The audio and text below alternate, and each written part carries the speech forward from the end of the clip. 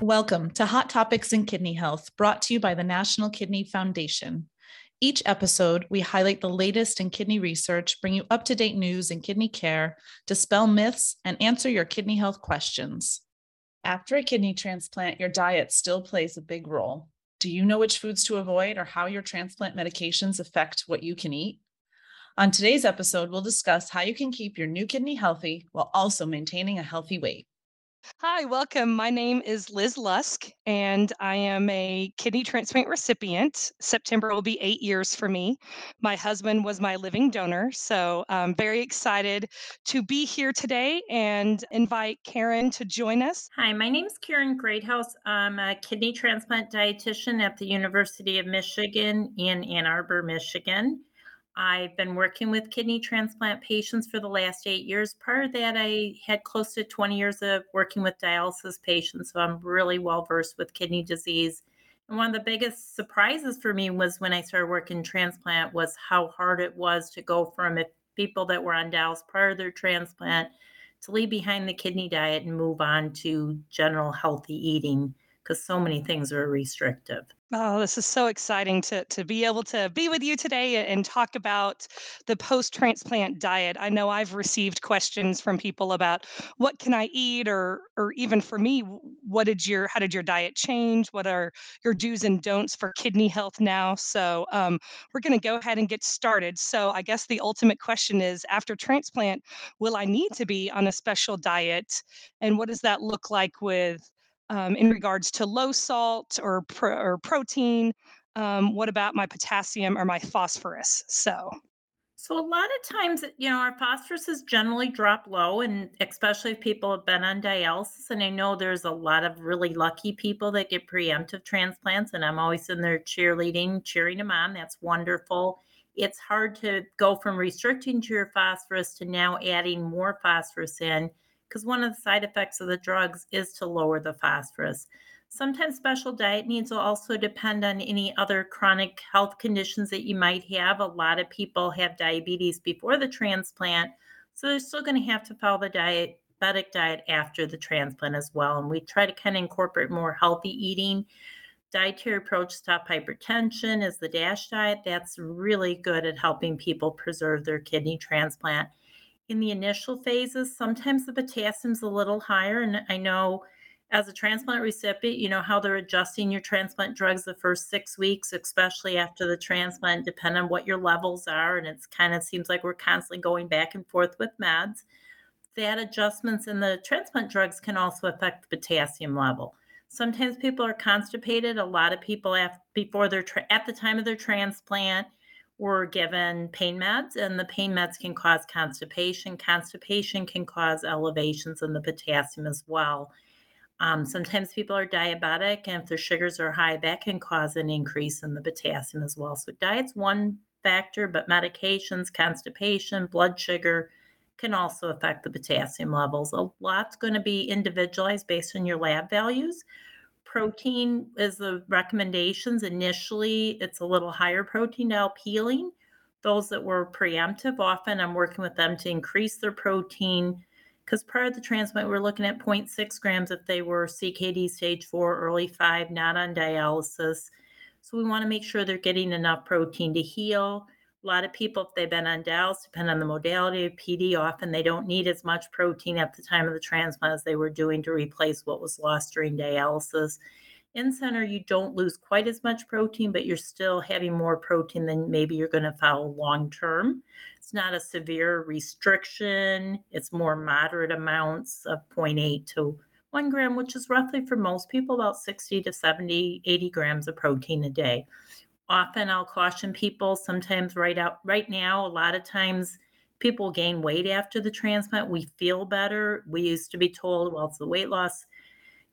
Weight gain occurs because of transplant drugs. For some people, it can increase their appetite, but depending on what we're choosing, we may or may not gain weight. If we're eating more fruits and vegetables, which is good for kidney health, we're not going to have a ton of weight gain. But if we're drinking a lot of juices, sugary stuff, salty foods that maybe we've been restricting, I've seen people gain 100 pounds. So that's very individualized based on them, but it wasn't related to drugs. It was what we chose. And I like to differentiate that because it's really easy to blame something we don't have control over. And after transplant, as you very well know, but you're watching, what you're taking in and things and kind of feeling good, being told to eat whatever you want.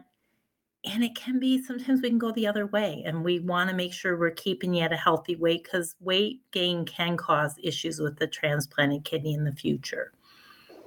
Definitely important, definitely. I was preemptive. I was not on dialysis before, and I am not diabetic. And so I remember talking to my nephrologist post-transplant, and she was saying, "Hey, you can have, chocolate and sugar now." And I was like, "Well, I had that before because I'm not diabetic, but definitely watch the low salt and those important diets." So, will any of the medications change what I can eat?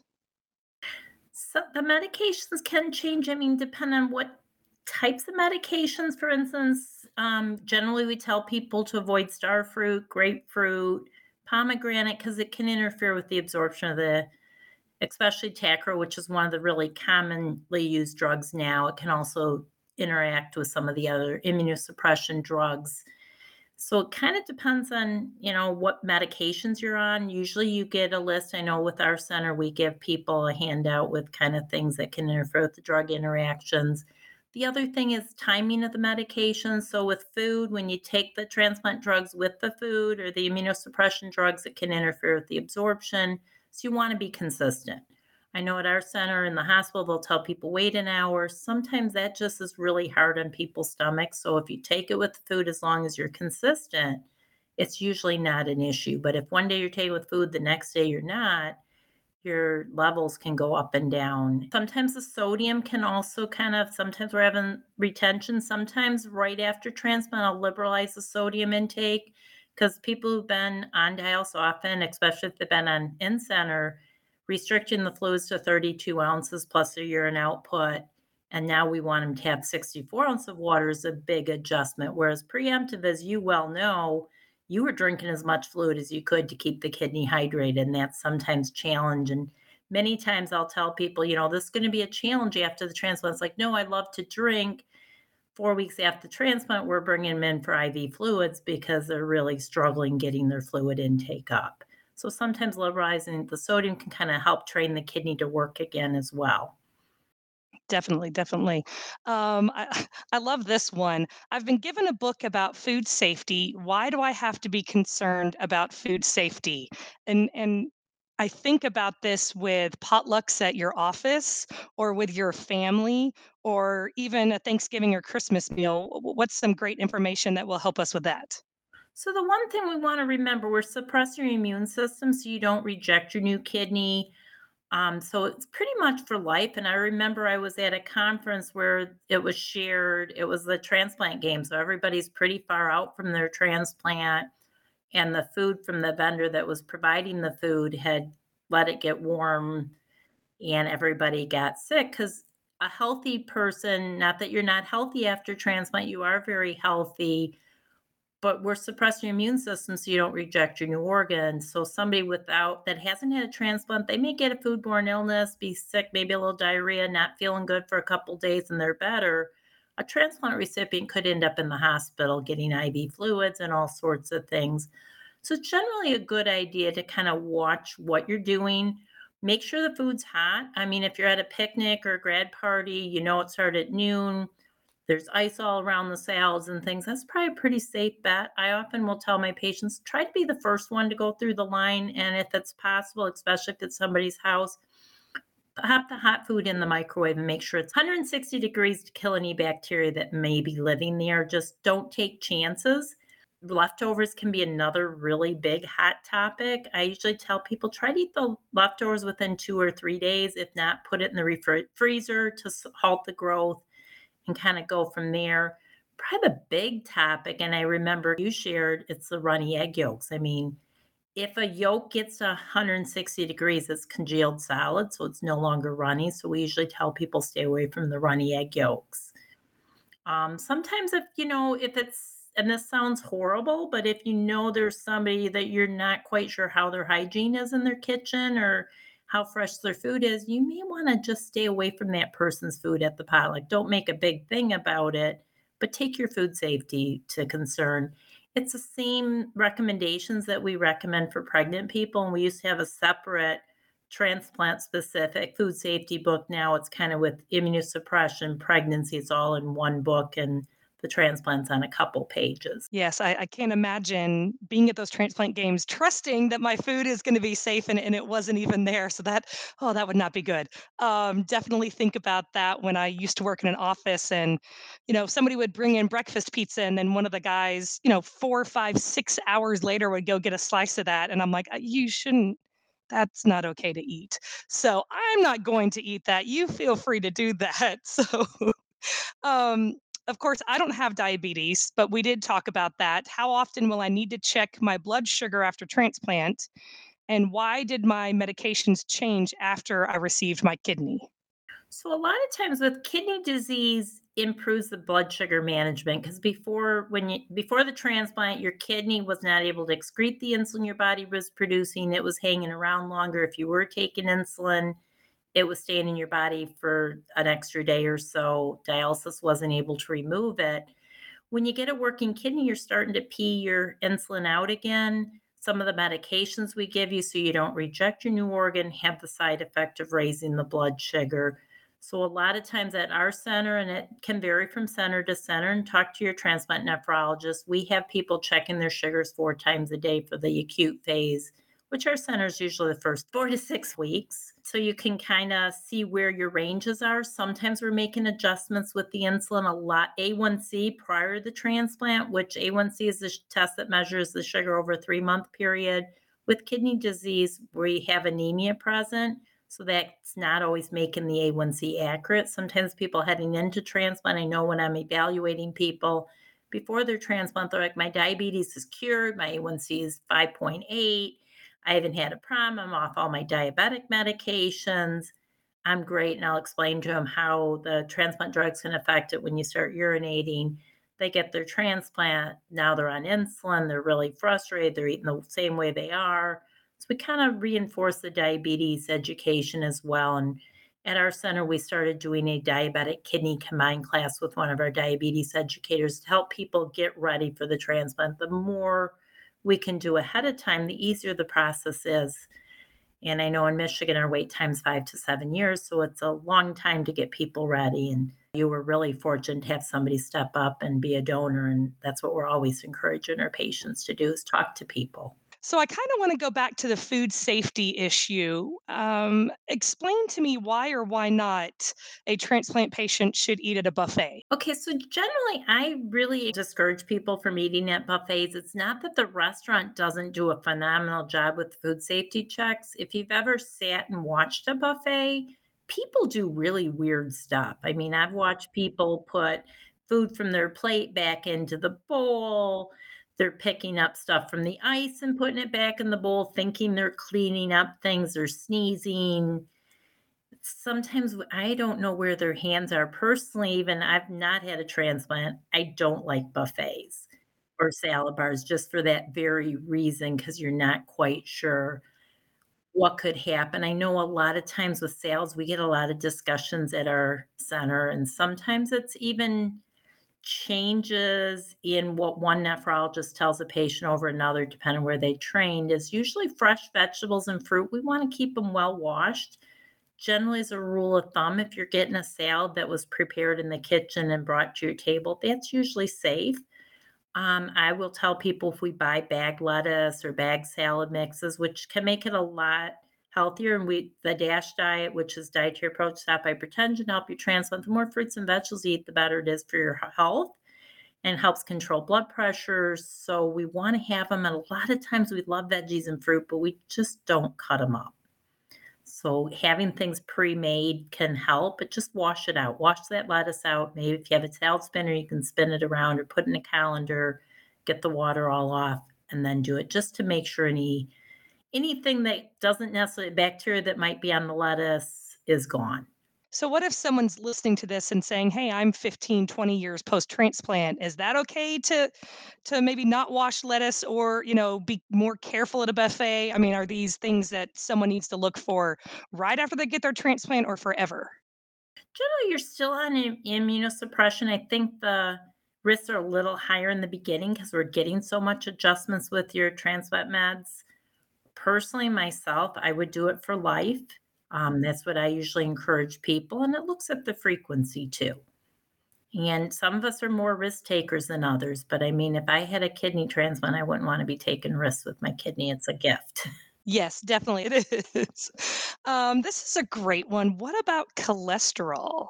So, cholesterol, for years, we were looking at more. Some of the transplant drugs can raise your cholesterol levels, and that's where even having a heart healthy diet, more fruits and vegetables. I love the plate that just goes overall health. It's good for your whole family, not just the transplant patient. Half your plate should be veggies, fruit, a core of it protein, core of it carbohydrate. The fruits and vegetables help lower the cholesterol levels. Exercise, we encourage you to exercise after the transplant. I don't know, Liz, whether your center did. I know at our center, we really try to get people getting 150 minutes of movement to keep their heart healthy, keep them feeling good. Just overall general health recommendations are really important. Eggs are probably the big thing in the last couple of years. Eggs have been found not to be the culprit for the cholesterol that for years we told people avoid those egg yolks. They're really bad for you. Now we're finding it doesn't really affect your cholesterol more than any of the other meats. But have more vegetable source of protein, beans, nuts, seeds. Those are easier for the kidney. More fish and chicken, the leaner fat, leaner proteins as opposed to some of the red meats and things. Everything can fit in moderation. I'm the first one to tell people if you have a taste for something, enjoy it unless it's something that's very much risky from a food safety standpoint. I mean, I'm not just like you mentioned the breakfast pizza sitting out 3 hours. That's not something I would want to be partaking in. And, so that would be different. But if it's something you're really craving, everything in moderation can fit. Even if you're diabetic, if you have that taste for that cookie, count the carbs, fit it in, and enjoy it. A lot of times we get in trouble when we feel guilty. And you don't wanna feel guilty because then when you feel guilty, you don't have just a taste, you eat all kinds of other things. So, generally, after the transplant, it's a good, heart healthy diet that we recommend. Mediterranean style eating, the DASH diet, they're very similar. The Mediterranean is more liberal with the healthy fats and, like, the avocados and the olive oil and things, whereas the DASH kind of is like, okay, all fat. Some fats are better for our heart, but all of it's not good because it can put on extra calories. So those are some things that you can kinda Google. Also, check with your dietitian. I know a lot of times people get mixed messages, and I know at our center, because they see the dietitian at the time of the transplant before they go home, our inpatient hospitalization is very short. There's so many people coming in that I will meet with people about the 2 to 4 weeks after transplant. Just kinda go over, "Do you have any questions?" and help them, and we'll usually crack a joke. It's like, "Okay, we're burying the dialysis diet. We're having a funeral. It's done. It's over. We need the phosphorus. You can have a little more sodium than you did prior in dialysis. You can go to 3 to 4,000 milligrams daily. Still don't wanna eat out every day. Still don't wanna go back to some of your," because some of us got into kidney failure because of our lifestyle with eating out and a lot of processed foods, a lot of salty stuff. So we don't necessarily want to go back to what we did before, but it's just healthier versions of things. And usually, if you're eating out less than 3 times a week, you're going to be able to control your sodium. And I have some people that eat out maybe 15, 20 times a week by the time they calculate in all the meals. It's hard to keep the salt down. 80% is hidden in the food. Most of us are like, "I'm not shaking salt on my food," and I remember one of the patients like, "I don't use any salt, I don't know why you're telling me." But his diet recall, he was having hot dogs, and then he was having cream of mushroom soup on his pork chop, and he's like, "I don't know why my blood pressure is high, there's no salt here," and I'm like, "Okay." Yes, there was. You mentioned something about oils. I remember my dietitian coming into the room when I was still in the hospital explaining everything to me. I still have the envelope that she wrote on my do's and don'ts of eating. And she mentioned using canola oil or olive oil instead of vegetable oil. Is there a specific kind of oil that you would say away from and some that you prefer to use? So generally, it's the more polyunsaturated the oil is, the better it is for our heart. And canola has a higher polyunsaturation level. Olive oil, now a lot of times we're using a little more avocado oil. Those are healthier types of fats to do that. Some of it's the blend. I often try to kind of get people away from as much fried stuff as possible. So it's not as big of an issue. But generally, the less saturated fat it is, the better it is. Just like the other thing gets into margarine versus butter and all the debates. Generally, the more liquid your fat is, the better it is for your heart. So, like, sometimes even the butter with some of the olive oil whipped into it so it's soft can help with taste for some people. The softer tubs are better. The hard stick margarine, even though it doesn't have the saturated fat, it's got trans fats to harden it to make it spreadable like the butter, and that kind of reacts in the body, kind of similar to saturated fats.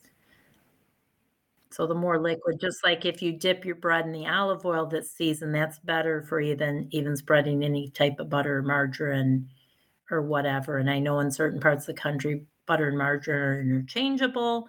Other parts are like, okay, this has got to be butter. I'm in farm country and it's got to be real butter. Yes, I'm in the South. So, yes, we like our butter to come in really big vats of butter. But, and I actually switched to butter instead of margarine. I used to use margarine and just decided that for me personally, and you can tell me if that's right or wrong, I wanted to go ahead and do something that didn't have the oil that was actually made from cream, from milk, from something like that. Does that make sense? That makes perfect sense to a lot of people. And so I would say the biggest thing, and I know we get into debates, and there's probably some dietitians that would totally disagree with what I'm about to say.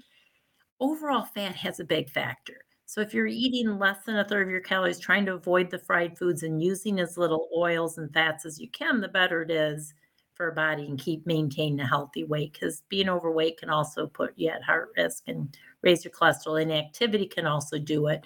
So it's looking at the overall big picture as opposed to that. Because I've had people, and I remember I was doing a supermarket tour. This was even before kidney disease, and though it was with senior citizens, and the one of the ladies, and she lived alone, she's like, "Well, I bought a gallon of olive oil because olive oil is a healthier fat." And I'm like, "Oh, that's not really necessarily good. It's healthier, but if you're going through a gallon of olive oil, we've got a problem."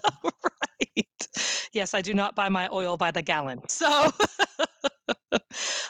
such a great resource, such a great conversation that we're having about post-transplant diet and how exciting to get to be in that stage when someone gets their transplant. It's all really exciting. I remember my pharmacist telling me that at the beginning, it's going to feel like a fire hydrant is just drowning you with water in your face, with the medication that you're going to change, with the dietary needs that are going to change. So, this is a great resource for people to come and get to talk with you about this or hear from us about what a post transplant diet looks like. If someone were looking for other resources, who or what should they seek out? I would make sure you're looking at a credible resource. There's a lot of awesome stuff on the internet, and there's a lot of bad stuff that looks good and everything in between. So generally, start with your transplant center. I know even when I worked dialysis, I'd have some of my patients give me a call because they felt comfortable with me, and that's fine too. If you're sticking more to health sort resources, if it's a prominent academic institution, maybe their handouts are pretty good. I know, if you're kind of Googling, you're looking at some credible resources. A lot of the government websites have some really good things. If something is different than what your healthcare teams told you, I mean, totally different, like just like ginger and turmeric as a seasoning can be really good, but when we start taking it in supplement form, it can cause problems with our kidneys. So if you're looking, and a lot of times with some of the supplements from the health food stores, especially sometimes protein supplements, they're not really regulated because they're not considered a drug and they're not considered a food. So any things with that, be open with the pharmacist, be open with your nephrologist, be open with the dietitian, because we need to know what kinds of things you're taking because some of them could interfere with some of your drugs and things. And I've had a lot of instances where people are like, well, I didn't think, I got it at the health food store. It's healthy. It's good for me. It's all natural. But depending on what's in there, it can cause some issues and things too. And sometimes we're reluctant to bring stuff forth because I know in the past some healthcare professionals didn't want to hear it, or they'd be just like, no, you can't take it. Hopefully, we've come to a point where people are willing to listen to what you have to say. And at the same time, if they're telling you not to take it, take into consideration their expertise too. And I know that got a little off topic, but hopefully it addressed it a little bit.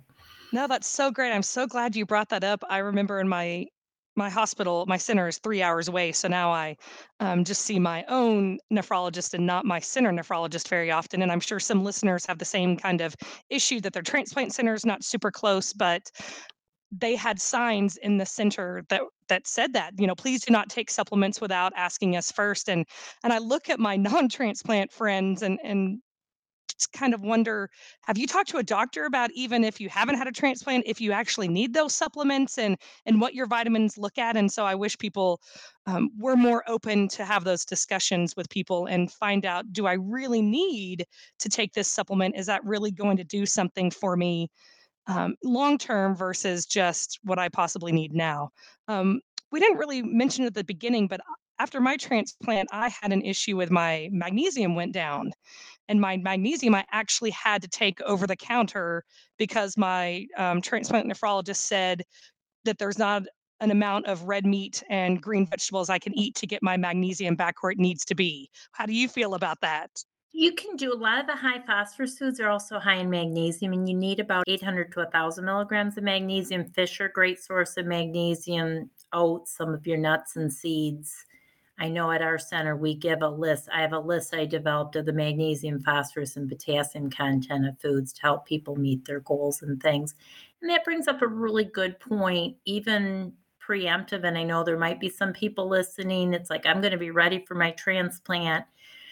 Know your numbers, know the goals, because it makes me cringe when people, and I know post-transplant, some places still do it, give lists of foods to avoid or lists of pictures of high potassium foods and say you can never eat these foods again.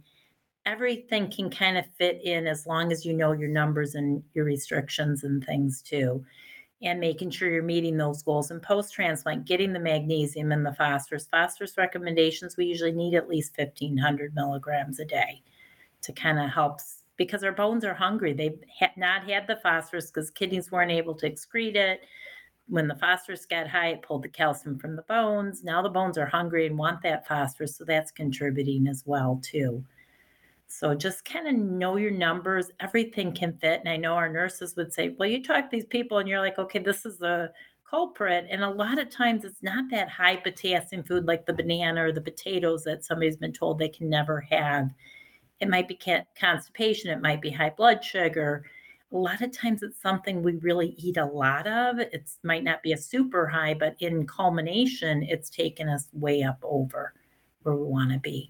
So it's very individualized, generally healthy guidelines. And if you're eating the Mediterranean style eating with more fruits, vegetables, lean proteins, healthier types of fats, you often don't need all the supplements and things in a variety of foods. And I know I've got a really good friend. Is there a good health food store? He moved to another area where I live, and it's like, then he's like, I know you don't really use anything because I was even with my 4 kids. It's like if we're eating a healthy diet, you're getting a wide variety of vitamins and minerals, and you have a better chance. And sometimes even getting things from different parts of the country. And now with our food supply, we're transporting food across the country.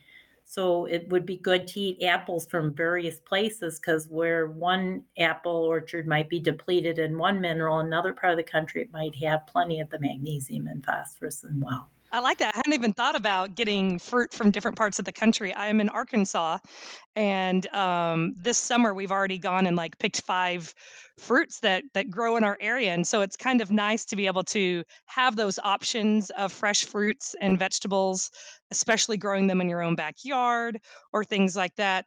I know we just talked about supplements, and with what's happened the last 2 years with COVID and people being really nervous about that, I know some people are probably taking vitamin C or looking into things that say, will boost your immune system.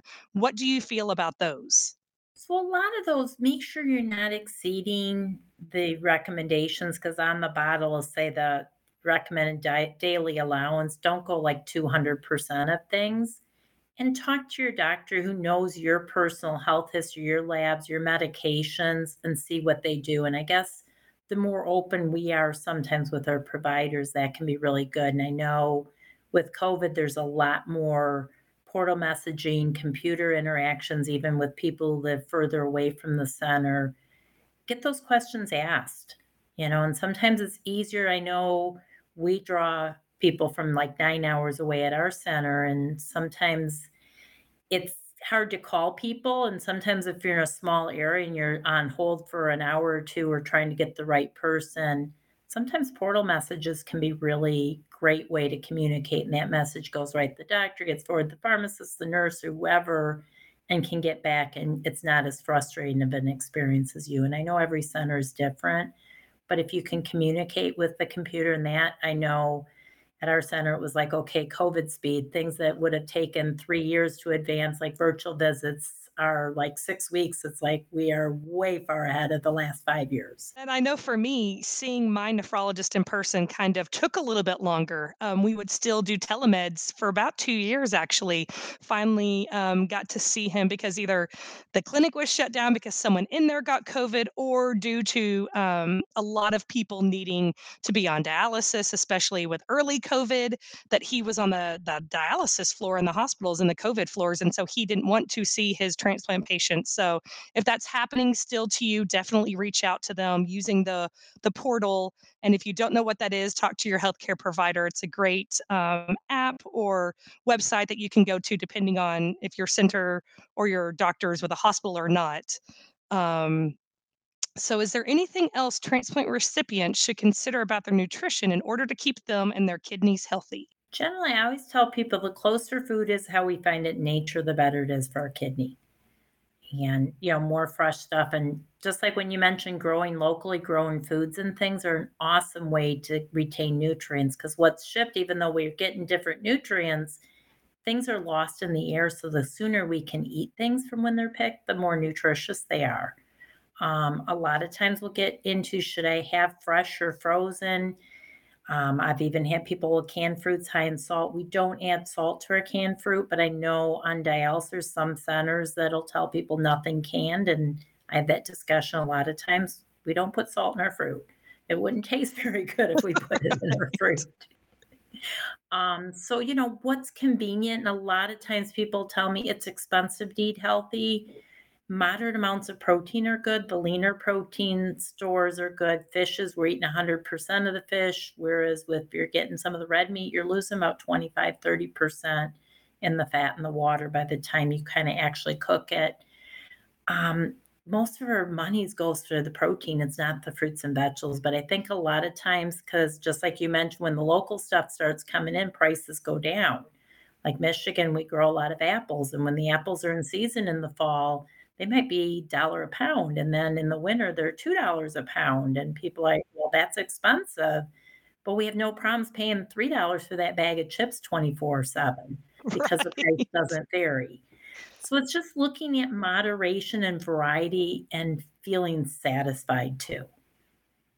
And keeping a healthy weight's really important because I know it's we were kind of joking around the clinic the other day, which is really sad. A BMI of 30 is the new normal because people are getting larger and larger. And I don't mean to be offensive to anybody. And it's easy to justify where we're at. And keeping a healthy weight's important. Keeping healthy lifestyle, the exercise, the fruits, vegetables, eating balanced meals can help you from snacking and grazing between times. And I think sometimes we'll start starving ourselves to lose weight. Diets don't work. I know in our center, and I'm sure everybody can kind of struggle with that, where our appetite, we're feeling better. We've got a new kidney. We have our life back. We're moving around more. We're around more food sometimes. Things taste really good and better than they did when we were struggling with the kidney disease. So the tendency is overeat. So it's not so much there are good foods or bad foods, but looking at it, everything can fit into a healthy diet. And if you're getting more fruits and vegetables, they take time to chew. Our brain has a chance to catch up. It helps prevent diabetes, high blood pressure, which all can take the toll on the kidney. And I've seen people who weren't diabetic before their transplant, after transplant, with the medications were taken, sometimes weight gain, they'll develop diabetes after the transplant. So, doing everything we can to keep healthy. At the same time, don't deprive yourself. Because if you're depriving yourself, you're going to binge on something and then you feel guilty and then you eat more of something else. And it's just a vicious, vicious cycle. Yes, yes. I know like I said, I was not on dialysis, but I'm not really sure how close I was needing to be on dialysis because I looked at myself before my transplant and I weighed myself the night before I went in. And when I got home 5 days later, I had lost 15 pounds just in the hospital, just all of the water that I was retaining. And I did gain a little bit back. And I remember talking to my nephrologist and saying, I don't understand. Like, I'm still eating what I should be doing. Obviously, right at the beginning, I can barely walk down to the end of the driveway, let alone, around the block at the very beginning. And he kind of his response was, it's fight or flight, and right now your body is fighting, and so it's making sure it just needs to add a little bit of weight. And I was able to lose that back and be at a healthier weight for myself, for based on my height and how I am. But so that's it's good to know that sometimes you may gain weight. Watch it, look at what that scale is saying, and try not to, you might know this better, try not to weigh every single day because it's just going to That's a make it very worse. good, and that's one of the biggest things is like put the scale away. And especially those of you that run dials, we're used to weighing 3 times a week and sometimes even preemptive. The doctors are monitoring fluid gain. So sometimes you're weighing daily.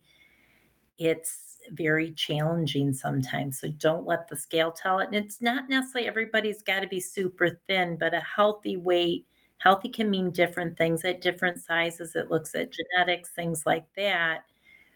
But if you're like 100 pounds overweight, that's probably not healthy. And I've seen people who are a little, say, heavier than somebody else, but they're healthier because they're eating a well balanced diet. They're doing the exercise. And just because somebody's thin doesn't necessarily mean that they're healthy either.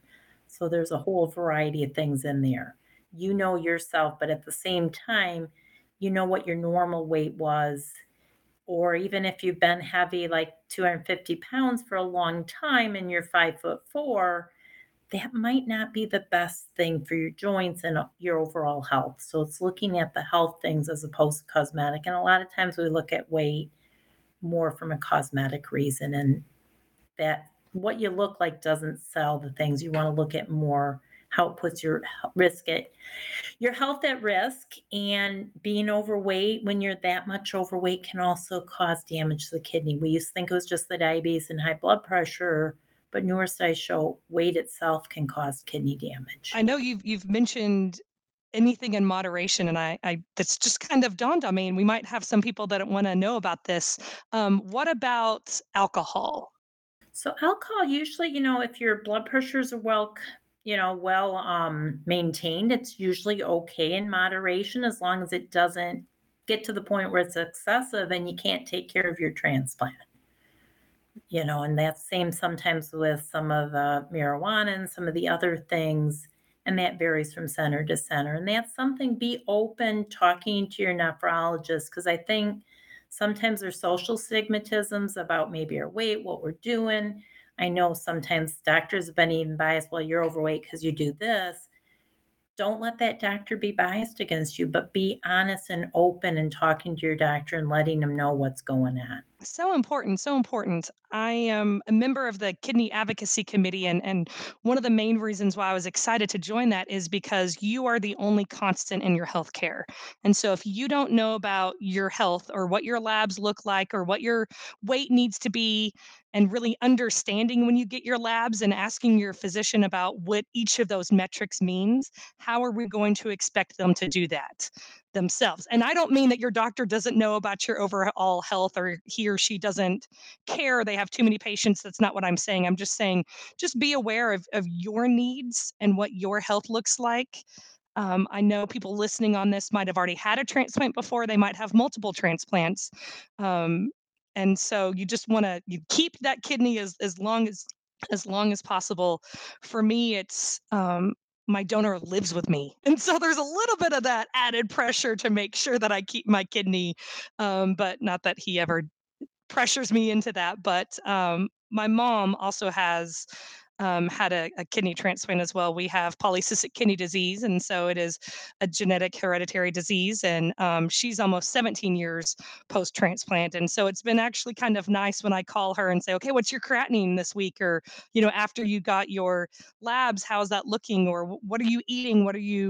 What's going on with you right now? And so there's lots of resources for that. If you feel alone, don't feel alone. We're all here for you. And so, Karen, thank you so much for joining today and letting me ask you a ton of questions and learn all about post transplant diet. That is great. And I just want to make a plug. There's a lot of great information on the National Kidney Foundation's website. We've got a great superfood where we address superfoods and different foods that you may thought you could or couldn't have for transplant, CKD4, CKD5, dialysis, PD.